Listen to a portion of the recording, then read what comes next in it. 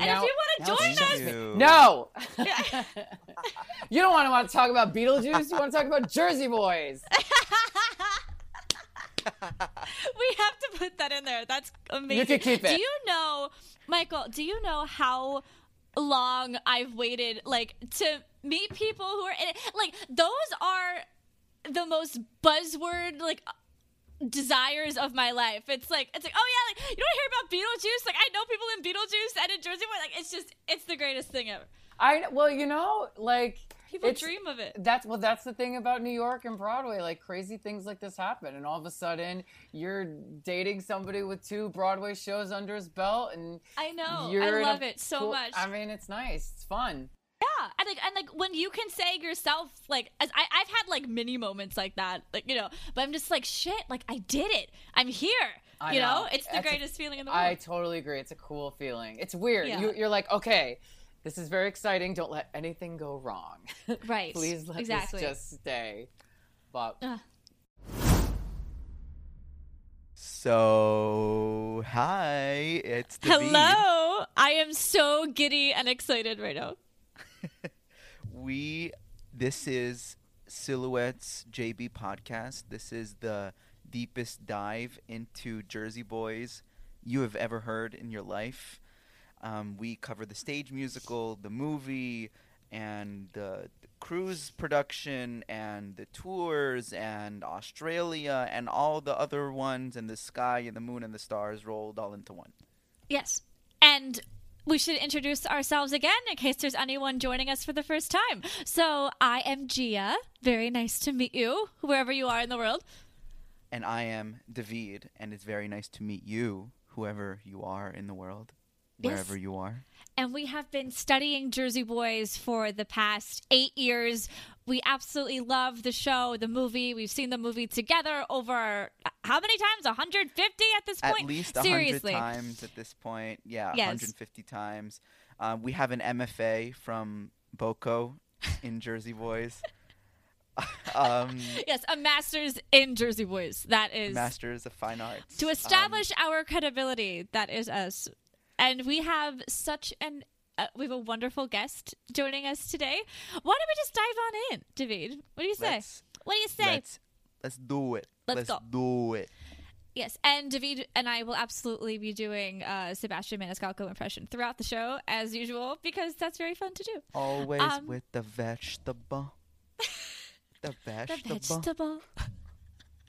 He has a brand new podcast with video coming soon with his friend Pete, and check out his Instagram page. Yeah, go check it out. Sebastian Maniscalco. He is hysterical. Who would also be a killer Tommy DeVito, by the way. And Pete would be an awesome Nick Massey. Like 100%. Get these guys. Have a great time. Richard Hester. Let's get this moving. Okay, so everyone, I really want you to get into a very nautical frame of mind, a nautical mood. As David said, we are also diving into the cruise show, which honestly was something that we both overlooked as we've been studying the show for so long. But we have the guy. It, you know? Sorry. Just because we have no access to it. It's like in the middle of nowhere. Yeah.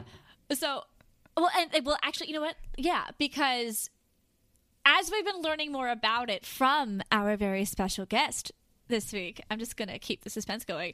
I had this discovery that the cruise line performances is very much like a Disney collectible, because there's so many kinds of experiences you can have with this show. You have the original Broadway cast, you have the national tours, you have even tribute shows that should or should not exist, and you you have the cruise line, and you have West End, South Africa, Australia, New Zealand. So many different ways, Japan, to take in this show. And today we are going beyond the sea, and I'm very excited. That was very clever. Thank you. The sea. Bobby Darin too. You see, it's all in the same vein. That's why we're here. We're like-minded people. And even if you're not, get into it. That's what learning is for. So here we go. We are talking with our new friend, Michael Damian Fasano. Have you heard of him? We have, and he's the best. So Michael Damian Fasano is a Connecticut native and falsetto extraordinaire. Not gonna lie, I almost called him Michael Falsetto instead of Michael Fasano on our phone call the other day. He has been with the Jersey Boys Company as Frankie Valli, woohoo, on the Norwegian Cruise Line since January of last year. He worked his way to the show. He auditioned for about 10 years and even attended Frankie Camp in 2009. He has a wild story about that. He has his master's degree in musical theater from Boston Conservatory. That's why we said BOCO from before. And has performed in a national tour of Jesus Christ Superstar and even played Sunny in Greece on tour in Asia. This guy's been everywhere. We met him on Instagram, as all great relationships start, and he is an absolute sweetheart. You are all going to love the stories he has for us as he takes us beyond the sea yet again. It's a perspective we totally missed when studying the show. So get out a drink, whatever you want, eat, have some nosh, and let's enjoy the show. So without further ado, please welcome Michael Fasano. Hey! Michael! Thank you for that amazing intro. I feel like I should rise up out of the sea in like an oyster shell or something. Like Yes, pure It's Little like Mermaid. it's like during Ragdoll when they used to rise up. Yeah. Rise up. Wow. Love it. Yeah, it's the mics. That's exactly it. Like, you are the mic rising from the sea. Beautiful. I can see it now. Yay! Oh, we are so thankful for you, for joining us today. Oh, I'm so thrilled it's going to be so much be fun. here. I love your guys' podcast. I'm so excited about it. I know that it's new and like, you know, you're wanting it to catch on, and I really believe that it will, because your enthusiasm for the show is just so infectious and so inspiring, especially for somebody like me who's in it. Like, I just love talking to you guys. So let's talk. Yeah, that's how we feel. Like a lot of people who are involved, like not only people who are not like people who are not involved with the show, like who are like major fans. They love talking about it, but I feel like it's even more so for people who, like everyone who's ever been involved with the show, because even past the creative team, which it was such a passion project for them to put together, everyone who's been involved with it knows how special it is. And no matter if they were in the show for a year, 6 months, or 8 years, something in it, they just love coming back to it. Well, it's so rich. The material is so rich. The characters are so interesting. And it's actually very rare that we can talk about the material with people other than people who are involved in the show as, you know, in-depthly and introspectively as I do with you guys, because you really are like experts on kind of the level that, you know, a lot of people involved in it would only hope that our audience would be as interested. So it's exciting. Absolutely. Yeah. And Thank there are so many people out there like us who are doing it. And that's why we wanted to do this show, because it's the content that we were looking for when we were younger. And this is just everything to us. And it's so wonderful that you're so open to talking about it, because and we talked about this the other day, like David and I, like you're the kinds of people we want to be friends with, you know, like it's true. Like you guys, you get it, Michael, you get it. And we're so appreciative that people do. Cause a lot of people, like, for example, like my family's not that theater oriented. They think I'm crazy that I hyped up the show too much for them. They don't even want to watch the movie. And it's heartbreaking. Aww. So to be able to talk to you, honestly, is a dream come true. And we can really just dive deep into everything. Likewise. I'm very excited. Yay. Oh, okay. Well, so we have so much to talk about. But the first thing, David, should we just dive into the Frankie Camp question? I've been waiting. Yeah.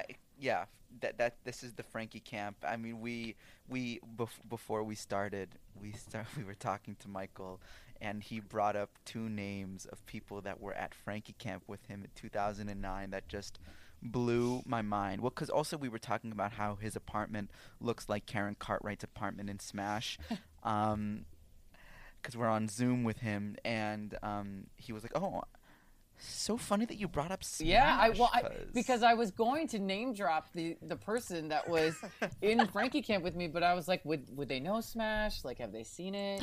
Of we've course. seen it. I We have did seen in it. 2009. I did Frankie Camp with Wesley Taylor from Smash, also from SpongeBob SquarePants, and also in my group was Adam Cantor. You know.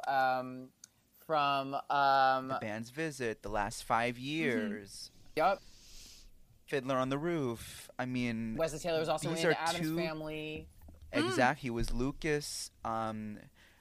These are two names that I would never ever associate with Jersey Boys, Frankie Valli, like especially Wesley. Like in 2009, he had that hair. Well, see yes, yeah. I mean, you know, you gotta slick the hair back. But actually, I mean, when I think back on it and I remember them, I mean, they definitely fit the description. You know, they're a little bit shorter. They have dark complexions. They're both incredible performers. And if I remember it right, I remember that Adam struggled in the dance department, and Wesley absolutely excelled in I remember watching Wesley and being like, "Oh, he's so good. There's no way I'm gonna get this." And then conversely, Wesley's more of a baritone, so I think the singing proved to be like a little bit more difficult for him. And then Adam is like this phenomenal singer, so it's very interesting. It just kind of goes to show that, and it's what they discover over the week with Frankie Camp. You bring together all these tremendously talented people, but to play Frankie Valli, there's like a cross section of things that just has to align and has to be in play for this to work. You know, so as many talented people as there are, actually is a very hard role to cast, and I think I like to tell myself that's why it took me as long as it did to get the part, because everything in my skill set and everything in my experience and all of that had to align to be just the right type for this project. Right. Quick thing. Do you know who wrote the book for the Addams Family musical, and do you know who choreographed it? Sergio choreographed it? Sergio choreographed it, and do you know who wrote the book? Is it the book writers? Rick and Marshall. That's what I thought. You're Rick kidding. and Marshall. It's a good book too. Addams Family, It's don't really sleep on the fun. Addams Family. Addams Family is a good show. I think. And I'm sure it was nominated for the Tony. I think so. I'm sure. Because you also had it had to the be. Lipa score, like Exactly. Nathan Lane, Nathan Lane. I mean, BB. Don't forget about BB. Taylor, Krista Rodriguez. I mean, I love Krista. Krista. She's And like she- the queen of mixing. Queen of mixing. And I think it opened on Broadway in 2010, but I think they did the tryout in Chicago in 2009. Mm-hmm. My boyfriend actually went to see the tryout in Chicago. Fun fact. So Wesley must have been preparing for the Broadway production when he did Frankie Camp with you. I mean, we did Frankie Camp in, I want to say like February. Yeah, February of 2009. So I don't know, maybe so. I also remember that when I did Frankie Camp, I was deathly ill. It was like, are you kidding? Oh, no. So I was like hysterically trying to like get my voice and I don't think, I'm proud of the fact that I don't think they knew how sick I was at Frankie Camp. It was something I was dealing with, like, you know, behind the scenes, but I had a horrible cold. And so that was stressful. And at the time I didn't have an agent, so I got all of the materials on the first day of camp, and it's like a 3.5 day process. So I was like, oh my God, you know, because when you're auditioning for Frankie Valli, you get like 20 pages of sides, 3 songs. One of them is Moody's Blues, which if you haven't heard that song before, it's like, what? What is? It's the prettiest song. It's Yes. absolutely gorgeous. But I mean, love it. for me, that was literally my first go with that song. So that was kind of crazy. I mean, it was just, for me, that was a crash course in the role. I told you guys about how the show kind of found me. I didn't necessarily go after the show because I didn't really know that it was a thing. When I moved to the city in 2005, I had my sights kind of set on like Hairspray or like Wicked, I think, had just come out, and Jersey Boys, I just didn't even know. But people kept saying to me, like, have you auditioned for Jersey Boys yet? Has Mary Sugarman seen you for Jersey Boys? Have you? And I was like, no. I mean, is that something that I'm right for? Like, no clue. That's Mary Sugarman of Cara Rubin Casting, ladies and gentlemen. I went to an EPA, I think back in January, and I got to sing for Mary. First of all, I'm not Equity, so it was so much of a long shot that I was even going to get. But I was surprised there was no one there. That always happens. Was it Jersey Boys or Bronx Tale?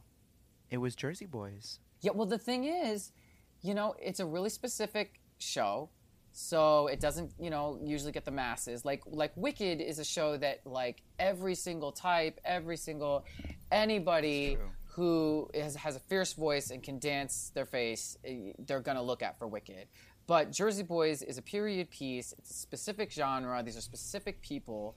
So it really lessens the pool. And a lot, they have so many people on file that who necessarily shows up to those open calls.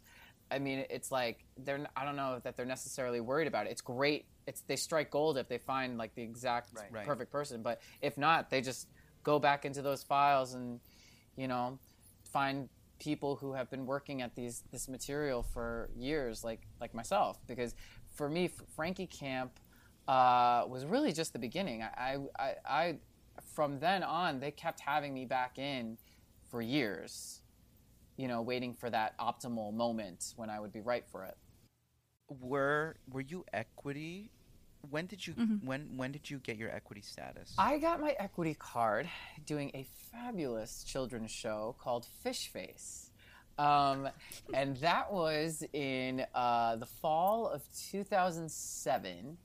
And so, and I remember that I auditioned for Jersey Boys for the first time in the fall of 2008, so like a year later, and that is what 6 months later brought me to Frankie Valley Camp. Gotcha. Okay, so you went to an EPA the first time, or was it? It was an open call? It was an ECC. Okay, that's an Equity chorus call. Everyone sang my song, and the whole team was there. That's what I love about Jersey Boys. Every time they have open calls, the whole team is there because they know that, there's a diamond in the rough. Like, you never know who's going to show up. So so I sang my song, and then they asked me to sing it again, and Mary said, because I was very demonstrative with it. And they were like, I want you to sing this like you're in a smoky bar, and it's the end of the night, and there's a beautiful girl, in the back of the bar that you're making eyes with, and I want you to sing it to her. And so I completely redid how I sang it, and then they had me do, ooh, wee, ooh, wah, like up the scale, and then they had me sing I Let It Get Away, and then they were like, great, and then I didn't hear anything for 6 months. It really wasn't until February that I heard from them. What song did you sing originally? I sang a song called Cry, and it's from Forever Plaid, and like I can't even remember how it goes now, but it used to be like my go-to 50s song. Do you guys know that song? I like it's like I'm sure like this is like this feels like such a long time ago for me, but at these Jersey Boys auditions, like they hear these the 50s songbook, so I always try to give them something that maybe they hadn't heard before. But the funny thing is, in 2014 when I went back in, the guy right in front of me sang my song. Ah. So when I went in after him, I said, well, hope you liked that one because you're going to hear it again. And they laughed at that. And then what I remember about that time going in is that when I finished, Mary gave me a thumbs up. And I thought that was really sweet because she's such an incredible, kind person. And she invests so much in actors. And you can feel that when you're in a room auditioning for Mary Sugarman. So to know that she was just kind of acknowledging like that was the good one, it was great. And then I got a call back from that. Amazing. Yeah. So my second question is, so each other time you went back in, they were again, like, you found a call, you went in, or they kept asking you to come back? It was a combination of both. So Frankie Valli Camp obviously was invited, and then they invited me to come back a year later. So at the end of the week for Frankie Valli Camp, they kind of like give you your assessment, like kind of like a report card, and tell you like, here's what we liked, here's what we didn't like, here's what we're gonna do.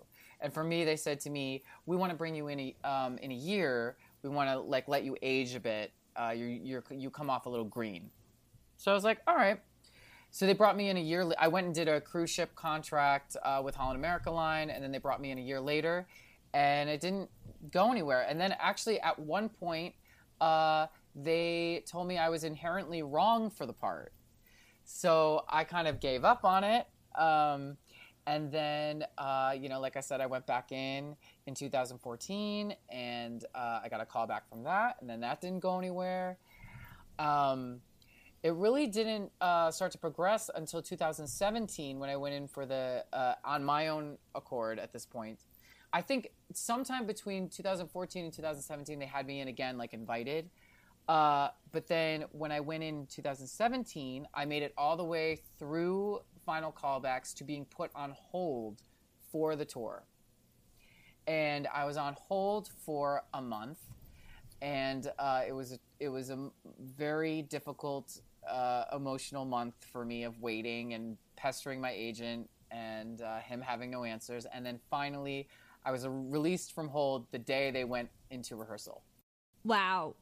What does it mean to be on hold? Like, so are you contractually not allowed to do other shows while you're on hold? No, I mean, it's just kind of like can you try to stay available? You know, it's like what they would say in the TV and film industry is like an avail check. Like they just want you to stay ready for them to call at any given moment. I have no idea what was going on. I have no idea why, but all I know is literally the Friday before the Monday they were to start rehearsal, I got released from hold, and I was devastated. But then 3 weeks later, I got called in to do the auditions for the cruise ship productions. Days or weeks? Sorry, I missed that. It was 3 weeks later. 3 weeks. Okay. Mm-hmm. Wow. That's definitely stressful, but it worked out in the end. It really did. Well, and honestly, like, you know, when I think about that, I don't really think about it in like a oh, poor me, I was really put through it way, because I know I could never have played this part prior to like in 2009. Are you kidding? There was so much in my career that hadn't happened yet that would make me so much more right for this role as things went along. I mean, I played my first lead, and when I did Footloose in 2015, my falsetto got stronger, my dancing got a lot stronger. Like there was just a lot of things that had to fall into place. And even when I got the swing, I still wasn't convinced I could sing the role. I was like, I remember in anticipation of going into rehearsals for the cruise production, I just tried to sing through the show in my house. And afterwards, I was like in laryngitis. Like I was like, I can't do it. My voice was shot. So I was scared. I mean, I really had to train to get the stamina to be able to pull it off. So I think waiting all the way up till 2019 to actually step into the role, I can't imagine it any other way. I really can't. I think that's so important for young actors to keep that in mind? You know, like what is for you will not pass you. Oh my, that's great. Yeah, the thing is, like, don't get bitter. Don't ever get bitter. Like and it's really easy to. It's really, and in a highly rejection based industry, I think it's really easy to be like, they just don't like me. I'm never gonna get it. And it's so rarely. What Jersey Boys taught me is like, they had invested in me. I mean, even if they weren't giving me the golden apple every single time, they had a vested interest in seeing me get to the level that I needed to be at to do this job for them. They can't just hand it out willy-nilly. They have to trust you with a very, very big part that means a lot to a lot of people. So I'm glad they didn't cast me in it too early and leave me out to dry. I mean, like, it would have been terrifying. Right. Oh, well, yeah. Thank you so much for sharing that story. Because and we talked about this last time too. Like, I have a friend who's 24 years old, the same age as David and me, and he made it to the final callback of Rock of Ages. Like, he keeps making it to the final thing, and they say he's too young or too green. But you're absolutely right. Like, there's so much more that we have to do, and I think just as young people, it's hard because we grew up at least like with families who are a lot like more encouraging. It's like, yes, like, well, like, my baby's the best. My baby can do this. Like the helicopter thing. It's like, yeah. And they push you to be the best. And like you're in school and you feel so good and so confident coming out of school. Like, I got this. And then you finally get to New York and you're like, you know what? I don't, like, I know my stuff, but I have potential. And the word potential can really piss me off because I'm just like, I know I can do it, but it's like, but the way people perceive you and like just like the energy that you give off may not match how you feel inside sometimes, because like your face really does have to catch up to your experiences, and sometimes it doesn't happen right away. So thank you for sharing that. Oh, you're so welcome. And like, the thing is too with Frankie Valli, you have to find an actor that can play 16 to like, I think he ends it at around 60. Like, it's so, you need an actor. You need somebody who's had some life. Right. So everything happens when it's supposed to happen. You just have to trust in your God-given talents. And you have to be patient. You just have to be patient.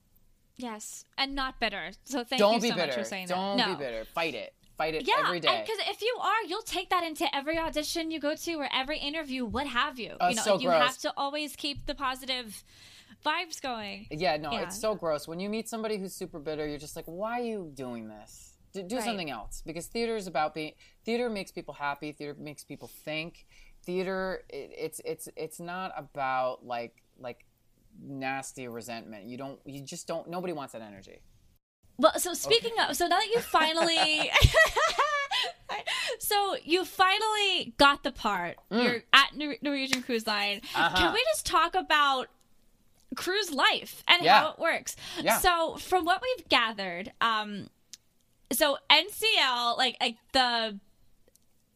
the different casts are like cast like 1.0, 2.0, 3.0, which is really fun for us to learn because you also say like there are like the land shows, so like the first original Broadway cast, like it's West a lot End, of terminology. Yeah, so that's always fun to know. So if you're ever like on a cruise and like you're wondering which cast it is, say it's like, oh, this is the cast like 1.0 or like the 2.0, whatever. So is it different for the other cruise lines? Is it like, oh, do other cruise lines have different terminology? Yeah, I mean, I think the 0.0 system is pretty unique to like Royal Caribbean and Norwegian Cruise Line. That's really the only places that you want to be in 1.0 because 1.0 is the first cast, and that's where I was the swing. And yeah, it's because of maritime law.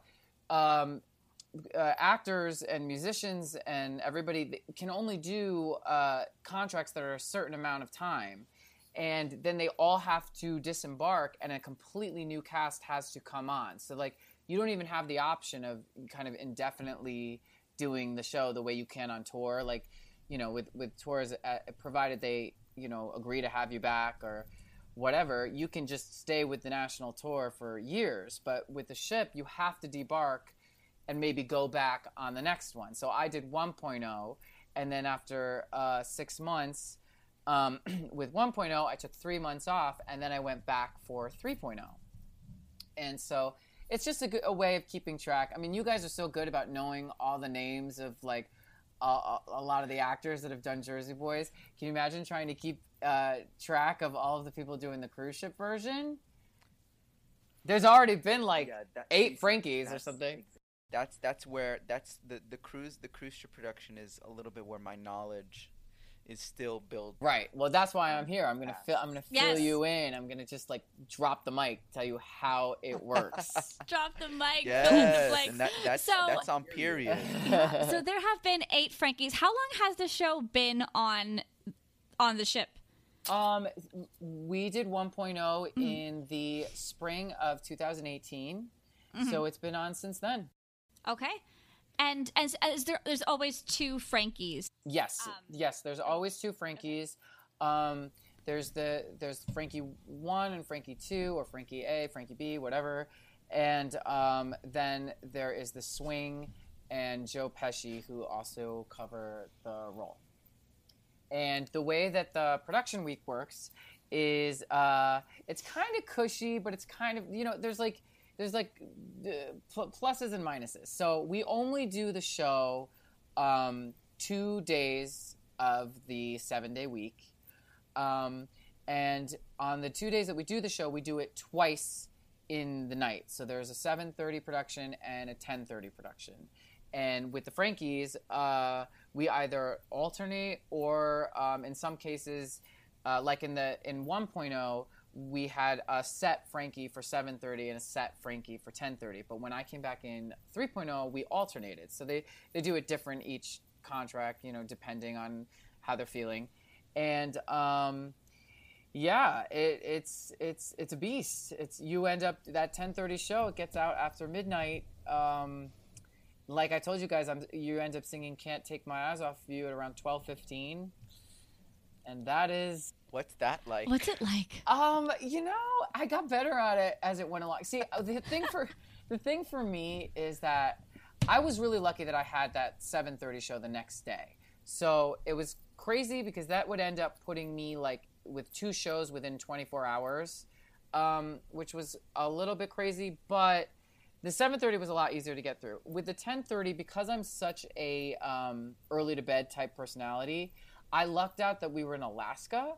So it stayed light until like 9:30 at night. So while I was waiting for the first show to be over, I would be in my cabin and I'd have the curtains open and I would do like push-ups and I do vocal warm-ups and I just keep telling myself that it is like not 9:30, 10 o'clock. I'd be like, we're good, it's like 6:30 at night. Woo!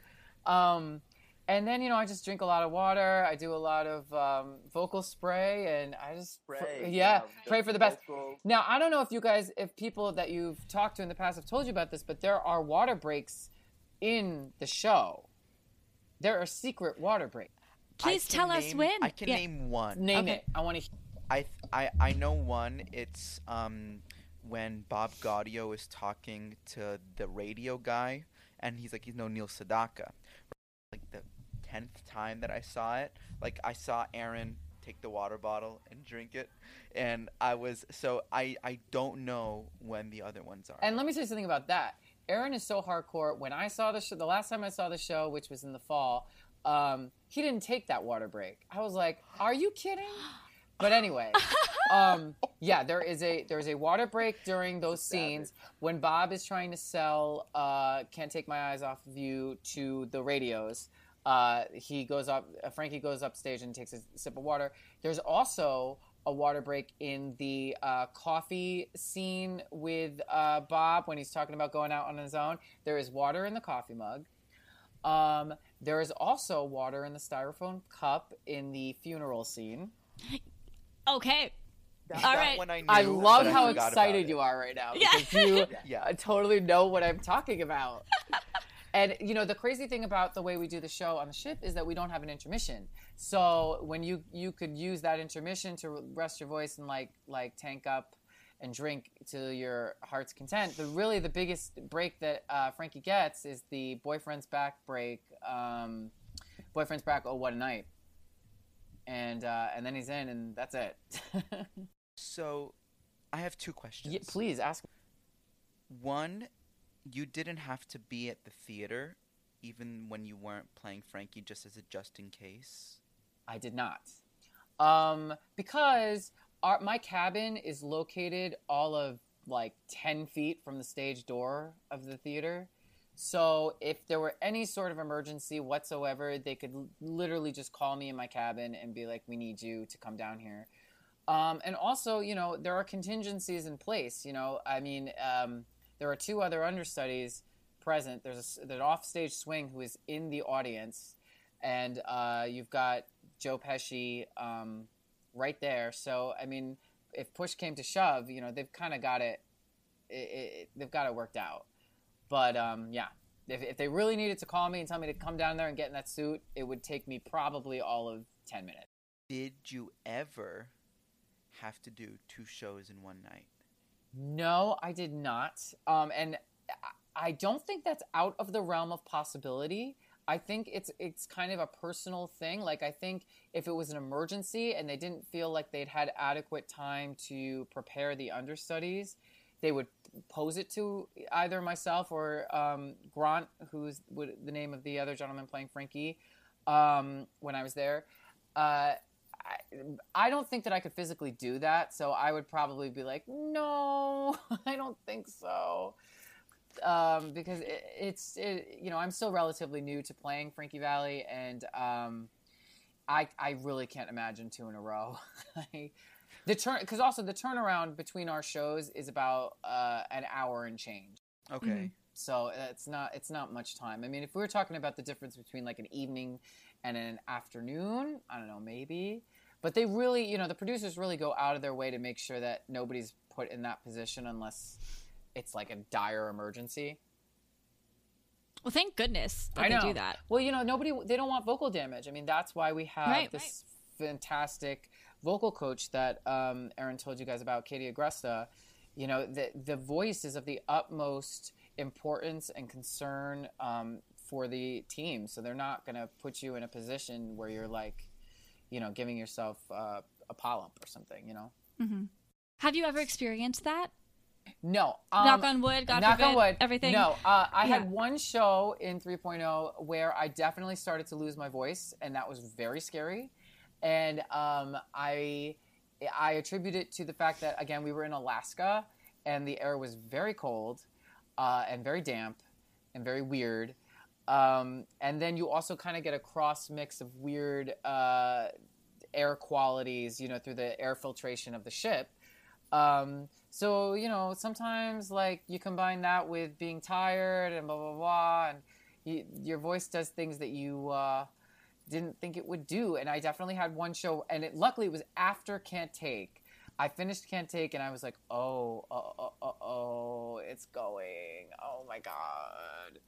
And I got through it. I don't know if it was pretty. I don't know, whatever. They loved Can't Take. I actually got like a standing ovation on that Can't Take, which was which was hilarious because I was like, oh, you guys don't know what's coming. There was a Frankie that I saw once. Yeah. That, like, I could tell that from the jump, it just wasn't good. And at one point, they got somewhere in the middle of Act 1, during one of those big high notes, their voice just gave out. That is the worst feeling. That is the worst.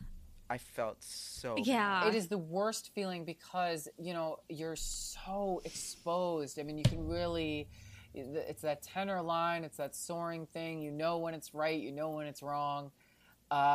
It's the worst feeling. It's really this one night in particular that I can think of. I was nervous, but I also was comforted in knowing that Frankie's a rock star, and sometimes in rock music, the voice can be a little unpredictable. and you just have to go with it. It's not all about being perfect. It's about the performance. So right, authentic more than Amen. perfect. exactly, and like what we can control, we'll control, and what we can't, you just leave it. And the other thing that's really great about Jersey Boys is that there's a lot of doubling happening off stage, live, which is amazing.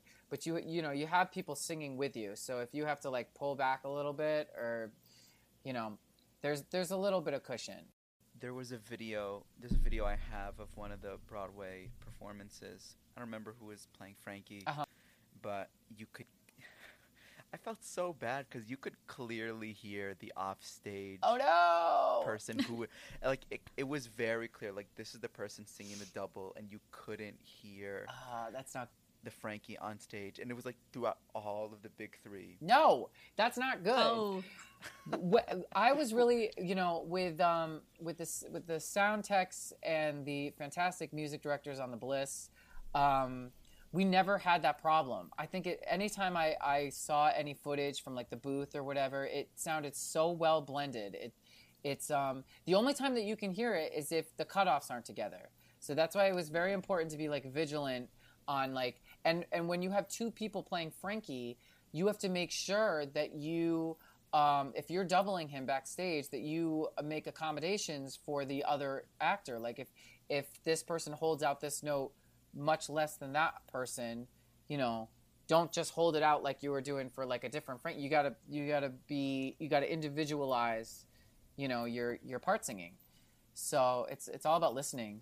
Do you guys have a conductor's cam TV that you're looking at? Of course. We have multiple TVs. Let's see, there's 1, 2, 3. I want to say there's 3 or 4 TVs scattered throughout. I would love to see what that looks like. I would just love to go backstage. Yeah, it's cool. The band is everywhere. So the Bliss has a pit that we don't do the Rising Up for Dawn, which sucks. I think they did want to do that, but like some plans got messed up. I don't know. Oh, you mean for Ragdoll? Yes, that's what I meant. I'm sorry, for Ragdoll. But we don't do it. But we do have a pit, and there's some band members down there, and then there's also band members who are playing like on stage, and the drummer is playing on stage. So it's like really complicated. I mean, like I've lucked out. I had amazing music directors, Alyssa Thompson, Mark Binns, Julia Saunier. Like they killed it, because it is not an easy feat to have all of these moving parts. Well, so speaking of, can you kind of walk us into your tech rehearsals? You have a very interesting tech schedule. Oh, yeah. Well, okay, so I experienced 2 techs. When I did 1.0, we got on the Bliss, and the Bliss was still in dry dock. It was not taking passengers yet, and it was still actually being finished. So we got on the ship in the Netherlands, and we teched the show for like a month. And we didn't have to worry about accommodating the passengers and whatever other life the ship had, because there was nobody there and they were still building it. Then when I came back for 3.0, we had all of 3 days to have the show up and running, because when the new cast, so when it comes to the end of the contract, the old cast gets off, new cast gets on, and you're the new cast. There's no handover. So you got Jersey Boys coming in about 3 days. So we just teched whenever we could. I mean, basically, it's like a bunch of time during the day, and then there'd have to be breaks because they'd have to close the curtain and have like bingo and stuff because passengers were on. And then sometimes we would have to rehearse into very late at night, like till like 2 in the morning, 3 in the morning. Wow. And so that whole room, that whole theater went from bingo to American Bandstand in 3 days. Yes. That's wild. Yeah, no, the turnover is crazy. And I think even like Richard Hester and Danny Austin and all of them are even impressed with themselves when it's another cast has come aboard and is up and running and is fabulous, because it is, I mean, it's a huge shift to go from the studio to that stage. There's a lot of new elements to think about. Yeah. And they're on the ship with you? Yes, they come. They cruise for like 2 weeks. Okay. Until I just make That's sure everything's great. all settled. That's so supportive. Yeah. Wow. They are so, I am forever impressed by them. They are so generous. They're so smart. And the fact that they can just remount this over and over again with all of these different people and all of these different dynamics. I mean, it's incredible. Do the set and the lights and everything get taken down in between each point O? They are taken down every week. The minute the show is done, like that fourth show is over, the set is struck. It is hidden away. It's up in the rafters. It's tied to the sides, and you forget about it. The floor and all, everything. The tracks. The floor? Mm-hmm. Wow. Oh, it's unbelievable. There's there's a stage crew that's not only comprised of professional stage people, but also people from throughout the ship who have day jobs, who work in like the laundry or the kitchen or whatever. And then they also take on the task of like striking the set. I mean, there's so many people involved in the show, from dressers to, like I said, like crew. It's a huge undertaking, huge. Do you guys have to relight every week? Not every week, but we have to sound check every week, and it's an extensive sound check. And the cues are already built. Everything's already built in the switchboard, but levels have to be redone because the mics are used for other shows. They're used for other events. So they have to recalibrate everything. So we have a very extensive sound check at the beginning of the week, and then we have sound check the next day, but it's not quite as in depth. Like we don't do big three and everything. We'll just do like dawn and the finale the second day. Mm-hmm. How much do you guys do in the big sound checks? In the big sound check, we would do the big three. We would do Boyfriend's Back because we got to get the girls. We do dawn. We would do the finale. And I think that's it. The finale and the bows. So not just, we also have to do the, oh, what a night, clap. Right. Clap. So would you ever get to choose what song? It's like, can we do Cry for Me today for the sound check? Oh my God. I think today I'm going to do Bring Him Home from Les Mis. Bring him home. No, it's always those. I mean, they have their reasons for needing it to be those songs. There's just something about, it's also because a lot of them are tied into audio cues that they have to check, and those audio cues are also video cues. Yeah, video cues, and those are all actually simulated with the lights. So I mean, everything goes together. Like it's just very, very complicated. So let's just kind of recap that for everybody listening, because Sure. this is wild. So 4 shows a week, 2 nights.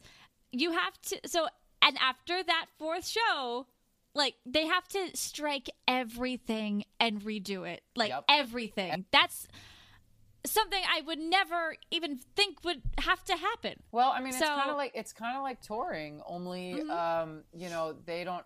Sometimes the tour gets a nice cushy sit down, so they don't have to turn around so crazy. But I mean, the tour that's out right now, they are city to city to city, wham, bam, bam, bam, bam, and I mean that's Jersey Boys was kind of reconceived to be a little more collapsible and movable and whatever, so that they could bring it to as many venues as possible. So that all kind of plays a hand in that. Well, then, so let's talk about how the show, like the content is different.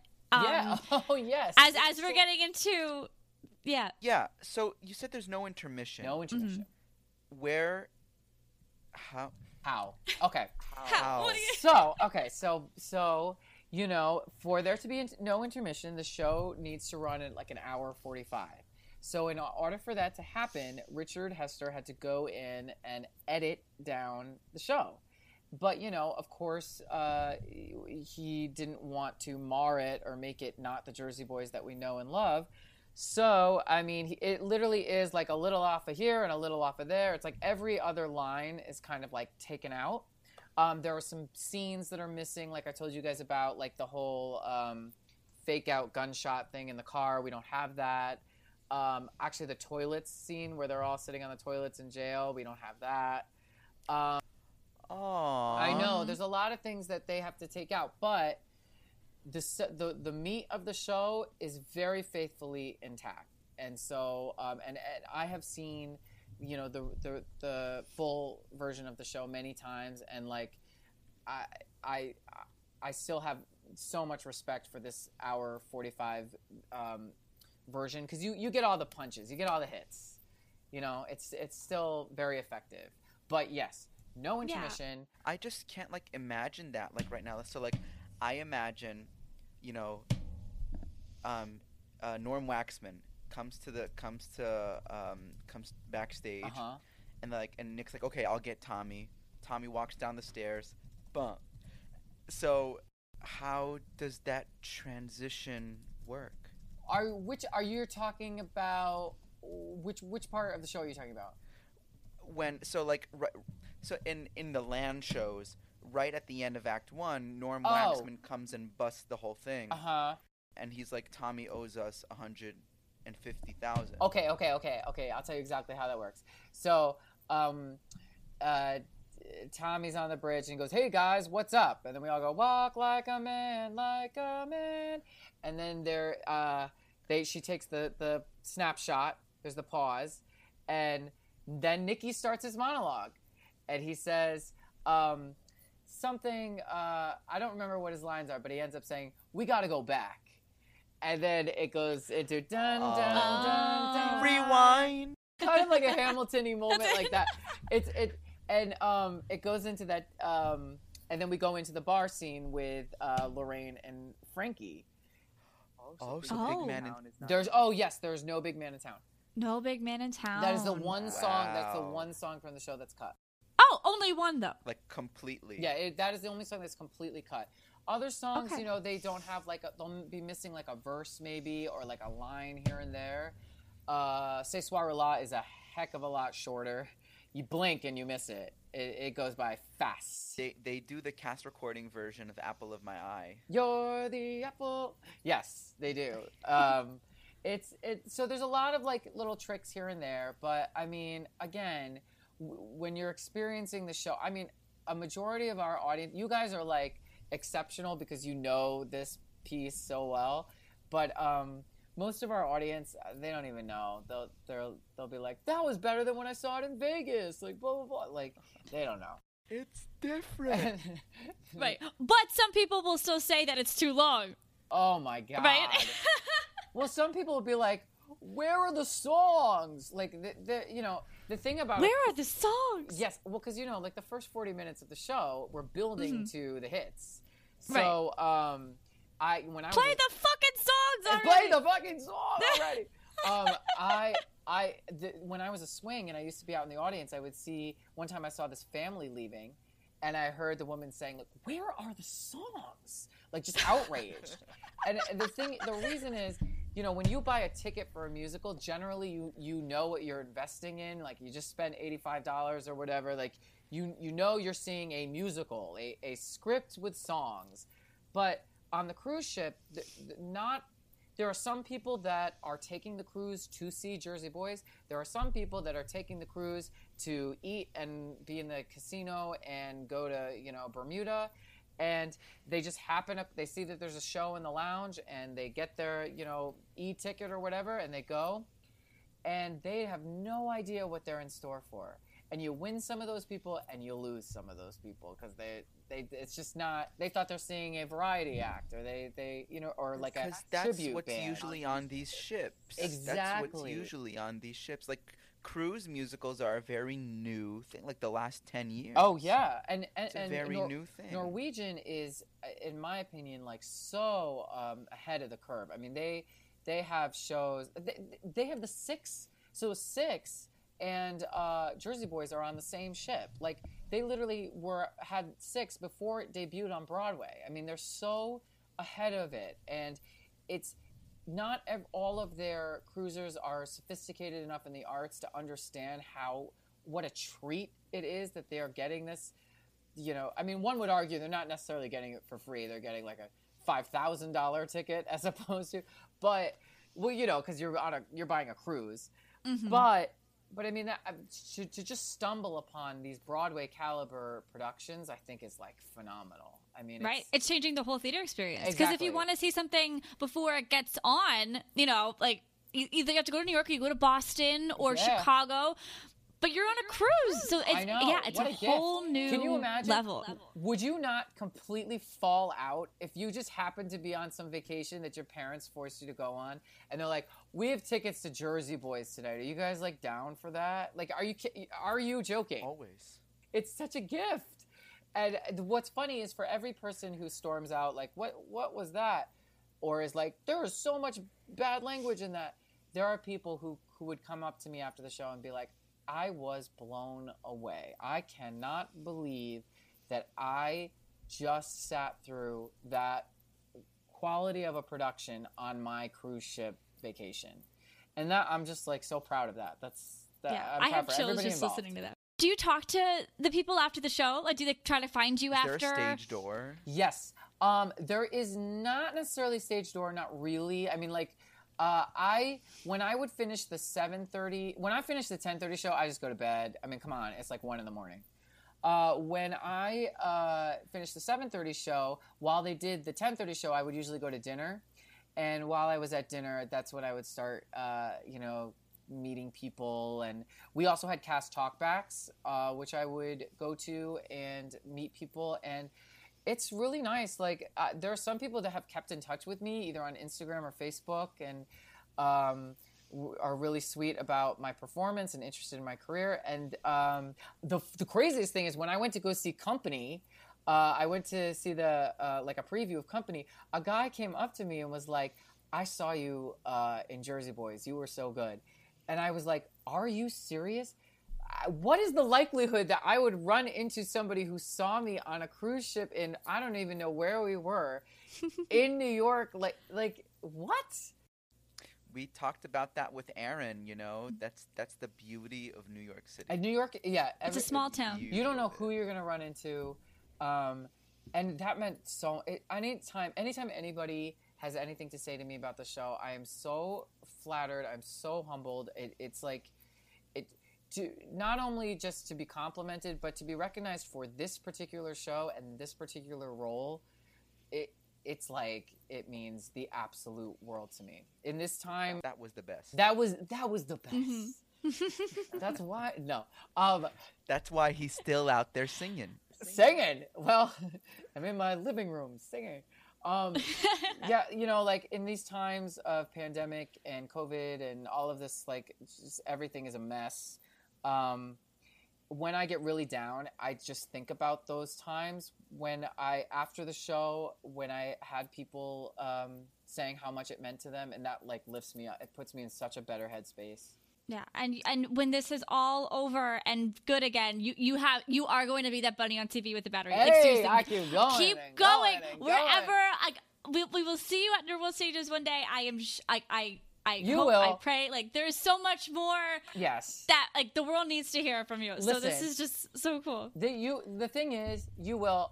With Jersey Boys, if I learned anything, you never count yourself out. Like, my contract may have ended on the ship, but there will be other opportunities. There almost has been other opportunities for me with the show. That there were timing issues, there were this and that. I know that it'll continue to be in my life, and I just have faith because of how far I've come with it and how much I love it. Yeah, because you're an alum. Like, it's an alma mater. Yeah, it really is. It's another master's degree. Hey, that is very true. Actually, that is very true. There's like a whole other level of learning of experience with Jersey Boys. Every time you actually, I remember one time Richard said to me, he always writes everyone notes when on the onset of the production after tech.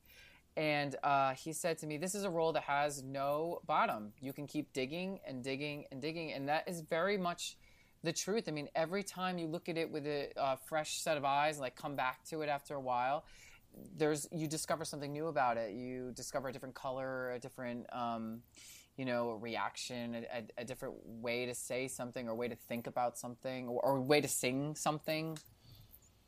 It just can keep growing. And that's what brings me and David back, like every time. There's always a new approach. Yeah, it's true. It's amazing. Always. Okay, so this can go in so many different directions. There's so many different ways you want to go. Because what you said about the color, like, we could talk about the movie down the line, which we totally will. But also, I guess just going back to condensing the show, to an hour 45.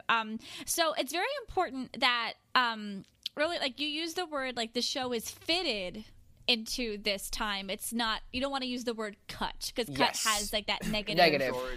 Yes. Right. Yeah. So the show is fitted for the cruise production. So I think it's really important to say that. So, so if you all are hopefully going to have more conversations about this for all of our listeners, try to use the word fitted instead. It's just better.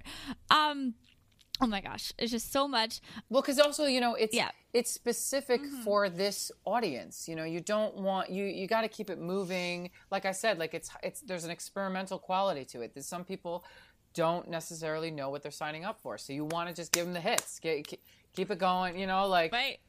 So, do laugh lines change from week to week? Yes, you can tell, and I mean, actually, I think this is true of probably all the companies. You can tell within like the first 5 minutes how Tommy's opening monologue lands. You can tell what kind of audience it's going to be. When he when he talks about being from New Jersey or whatever, if there's people from Jersey in the audience, you get the woo. And if they're not really feeling it, it's like crickets. You can tell from, like, I was just talking to my boyfriend about this. You can tell from when Mary Delgado says asshole. Sometimes that'll get like the biggest laugh in the world. Like, people just lose it. And sometimes dead silence. And people are just horrified that she used the word asshole. You know what I mean? So you're like, oh, it's one of these crowds. So you just what I try to tell myself with the super quiet crowds is somebody out there is really loving this. So just stay in it. They're smiling focus on really them. loudly. Yep.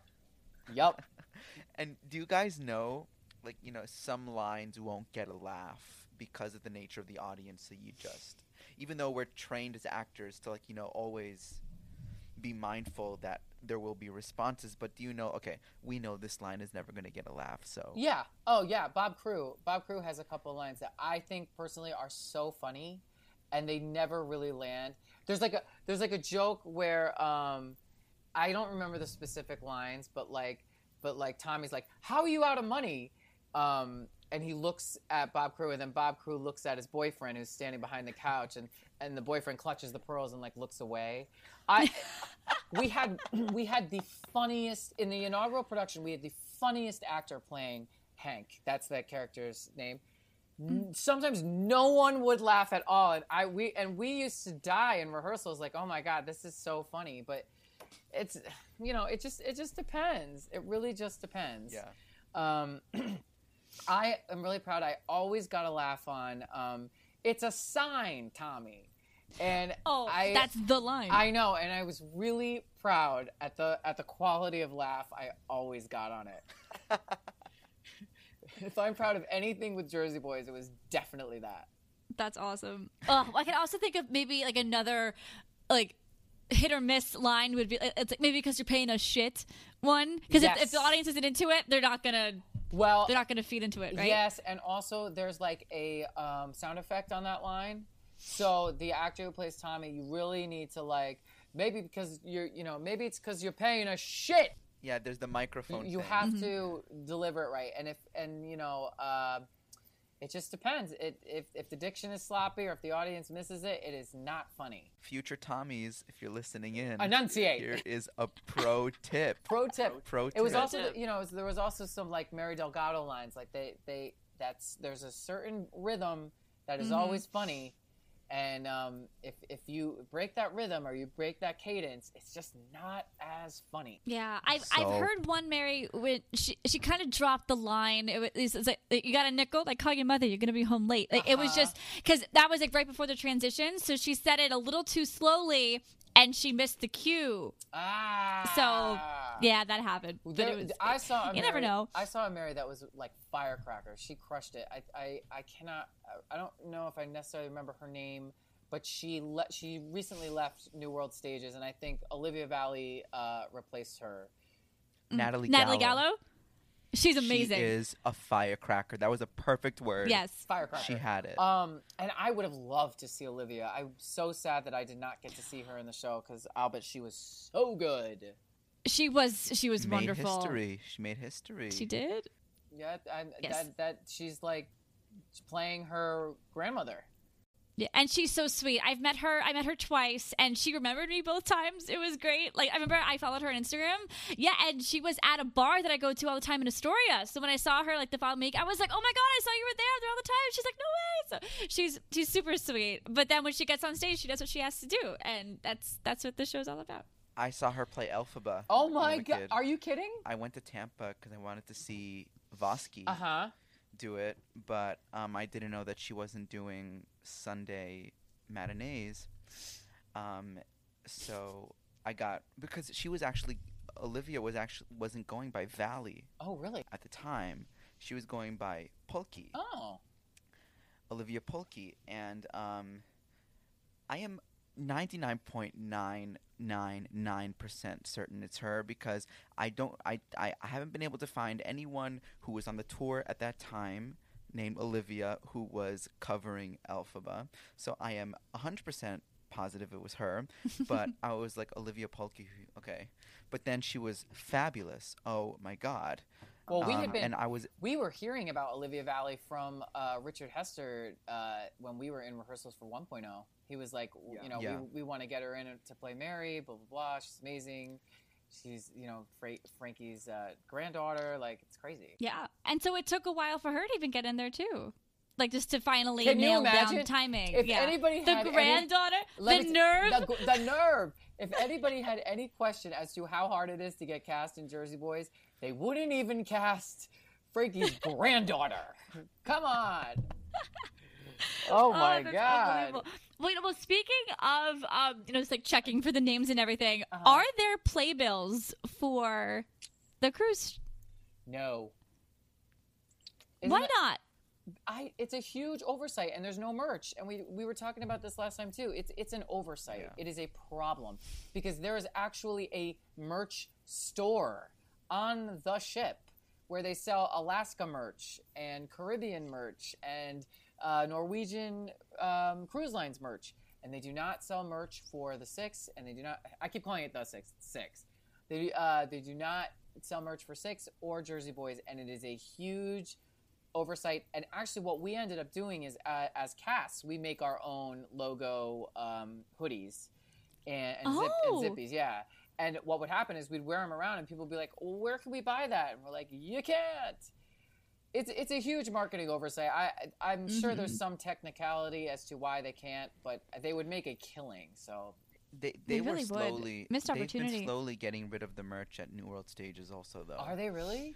And yeah, they've been slowly phasing it doing out away with a lot of I know at the end of Avenue Q's run, they basically weren't selling anything. I know I don't believe they were selling anything for The Play That Goes Wrong. I don't believe they were selling anything for Rock of Ages. But they were selling this cool track jacket. I have it. Yeah, Jersey Boys has amazing merch. I hope they don't phase it out at New World because I want more merch. I want a poster. I want a poster too. Well, our friend Joselito, he gets shirts like frequently, but they're all off of eBay. Oh, yeah. It's so sad. And I went on the New World Stages site and the Jersey Boys site like probably around a month ago, and there was nothing. Yeah. But of course now with COVID, no one's producing anything. But you never know. I love their merch, and I love their rebrand too. Like I love all the new posters, and that's what we have on the ship. So so we don't have playbills, but what they do have is they have like little TV screens all over the ship, and it has a shot of the poster, and then it has all of our bios with who we play and like our headshot and stuff. So it's kind of like on an ongoing loop throughout the ship. Like they'll be in like the elevators and in the restaurants and like whatever.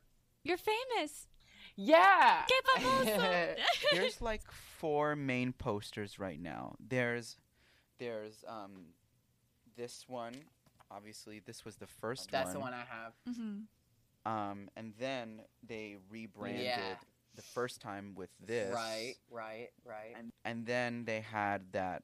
And then there was the movie one with them under the street lamp. Which I is like beautiful. that one. It's beautiful. Love that.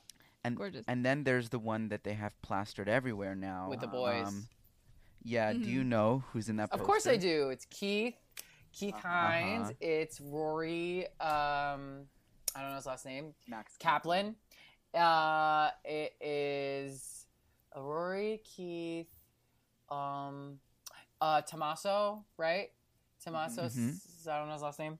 And a guy that played Frankie in Las Vegas, but I do not remember his name. But if you said it, I would know it. But he did it. That's not Travis. No, It's not. It's this other guy, like Grant something maybe. He's on the commercial too. They filmed like a commercial with those guys. Yeah, they did that whole thing. Yeah. They did this whole ad campaign with all these guys.